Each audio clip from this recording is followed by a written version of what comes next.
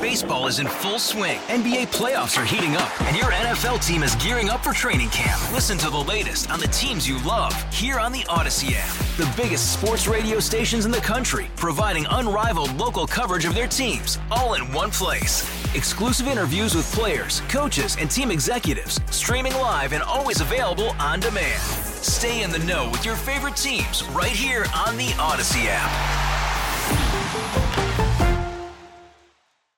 9:40, 20 till 10. Mike Pearlstein joins us, WWL-TV investigative reporter. And we're talking about the bail system. Mike, first of all, thank you and your colleagues for the work you do, because this stuff would never come to light if you didn't. Well, you're probably right about that. This is often hidden sort of in the minutia of criminal court, but it's very important. You're right. And it is being looked at by many, including officers in the NOPD, as a weak link in our criminal justice system. And it is only as strong as the weak link, so whether it gets the headlines or not, it is extremely important. Tell us what you found, Mike. Okay, well, you're absolutely right on the importance. And this stems from, I've done many of these stories in the past, but now there's a very obvious push by the interim police superintendent, Michelle Woodfork, to be proactive, crack down on crime, and, including some of the ones that are, real aggravation, car break-ins, thefts, carjackings, and police are making more arrests. But come to find out that upon arrest, defendants go to court for a first appearance to get bail set, and oftentimes the bail is either low or without restrictions that leads to what police perceive as a revolving door. And what I was able to highlight in a two-part series, and there may be more, called Bailout, are repeat offenders who already have open charges out on bail with limited or no restrictions getting picked up for similar or sometimes even more serious crimes, only to go before magistrate court and basically get released on the same conditions, a free pass. And we showed a couple of instances in which defendants racked up multiple rearrests, similar charges, no restrictions. And it's very frustrating to the police, and obviously it just leads to more victims. And once again, if the system can't effectively flag those defendants who are, the riskiest for release without conditions, then, it just leads to that revolving door. The magistrates are key players in this, and a lot of people, I don't think, know who these magistrates are. Mike, do you?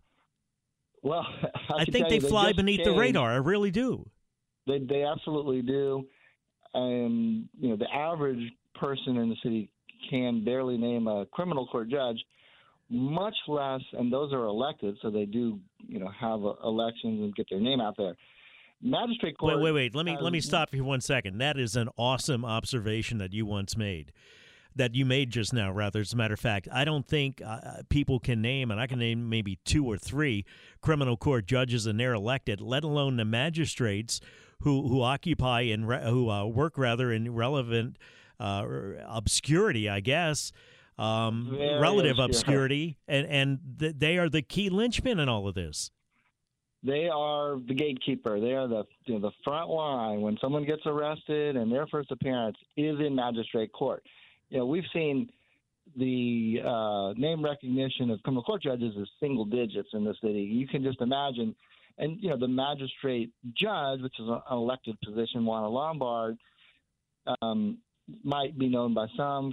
She had to get elected to the position, but then you have 5 magistrate commissioners who are not elected. They're appointed by the judges en banc as a group, and those people change periodically. We just, at the beginning of the year, got a couple of new commissioners.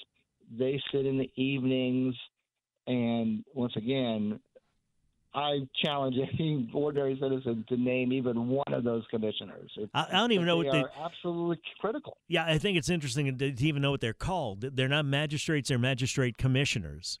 They're commissioners, right? And it's a part-time position. Usually, they get one evening, which is the 3 o'clock and 10 o'clock bail settings, plus a weekend per month, and alternate that.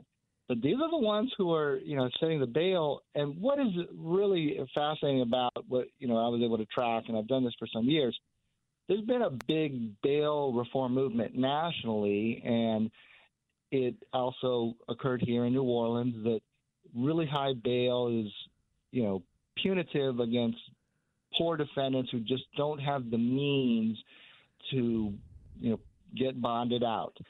So the movement was toward a risk assessment where you can really gauge if someone's an actual threat, right? And you use the past criminal history, open cases, and they adopted, it started with the Vera Institute, which is a criminal justice, very progressive national operation and operated here in New Orleans. And they came up with this risk assessment matrix in which you kind of come up with a score based on past charges, open cases, failures to appear in court. And these risk assessments, part of pretrial services at New Orleans Criminal Court, they came up with a number, 1 to 5 on the risk. And we're finding people climb the ladder, defendants climb the ladder of the risk from 1 to 3 to 5, and basically continue to get released on the same low bail only to reoffend. So what good is this risk assessment, which was adopted at a cost, in the pretrial services department of criminal court, if you're not even going to pay attention or use it? That is a national thing, or did you say Versa? What did they call it? Well, Vera. It's the Vera Institute, and they're a national criminal justice reform organization, but they've had a big footprint in New Orleans. Post-Katrina, they were highly active and remain so, but they're the ones that came up with the risk assessment matrix to supposedly, come up with, I guess, a more objective process to set bail rather than each individual magistrate, using their gut or their whim or good arguments from defense attorneys. But here you can actually see, and it is part of the record, so I'm able to pull those. Mm-hmm. And let me tell you the big takeaway for me, and I followed one case of a suspect, Kenny Landix. He had a first-degree robbery, pulling a gun on a convenience store clerk. And he got out on a relatively low bail for that. But he was a second-time offender, and he was young, 20 years old. So the magistrate did not impose the kind of sort of graduated restrictions that are available, like ankle monitor, curfew, drug testing, and other things can be done to just sort of keep an eye on a potentially, suspect risky of when you let them out.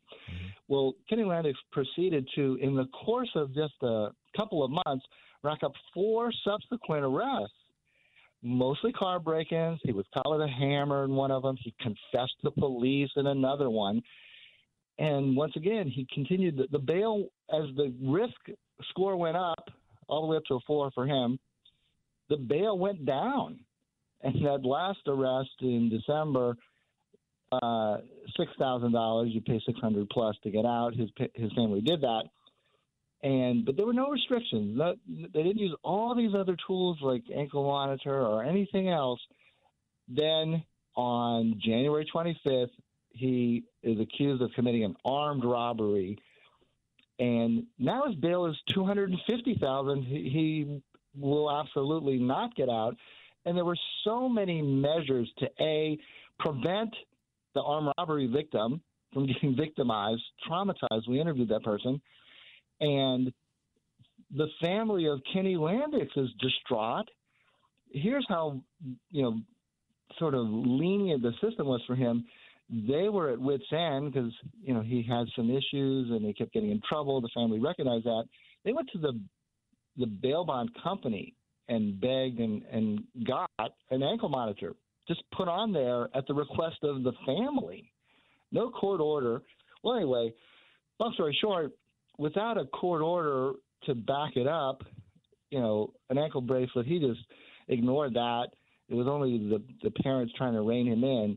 And so they're distraught now that, without the court taking any of these steps to curb his behavior, now he's in serious trouble facing a charge that is, could bring a sentence up to 99 years. And he's not getting out on a $250,000 bail.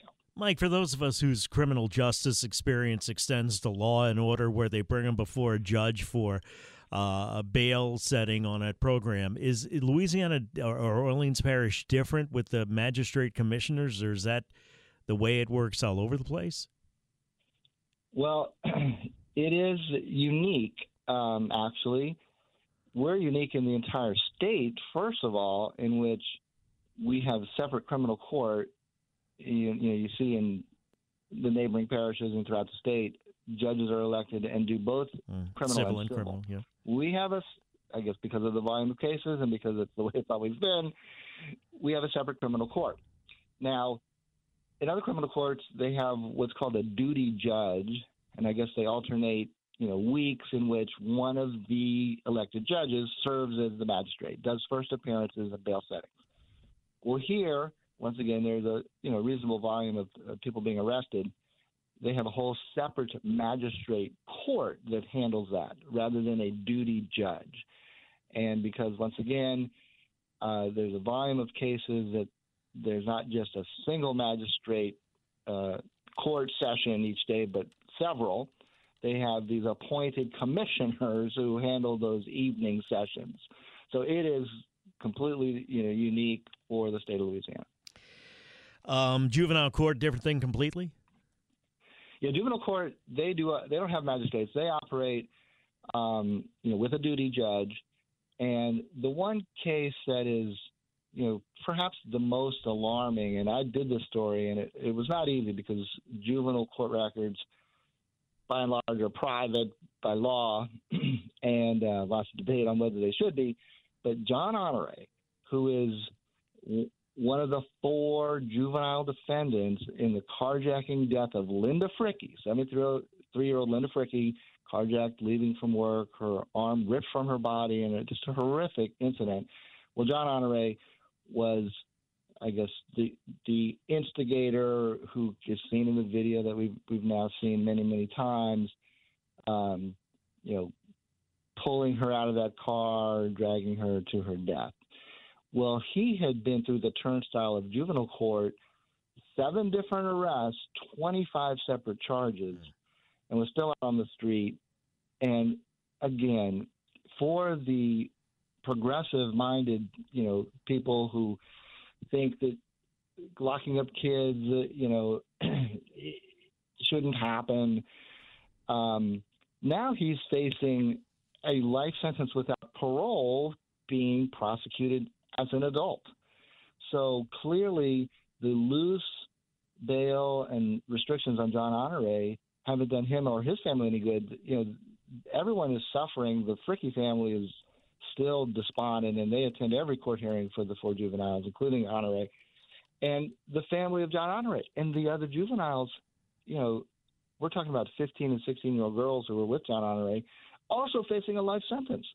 So why have these sort of incremental, graduated methods to keep an eye on perhaps, problem defendants, and they're innocent until proven guilty? Absolutely.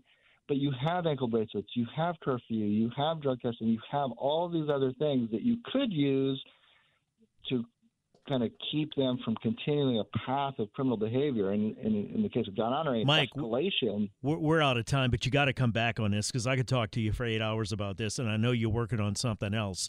Real quick, though. Many more just like it. Yeah, if you can give me a 20-second answer on this one. My mind just went blank.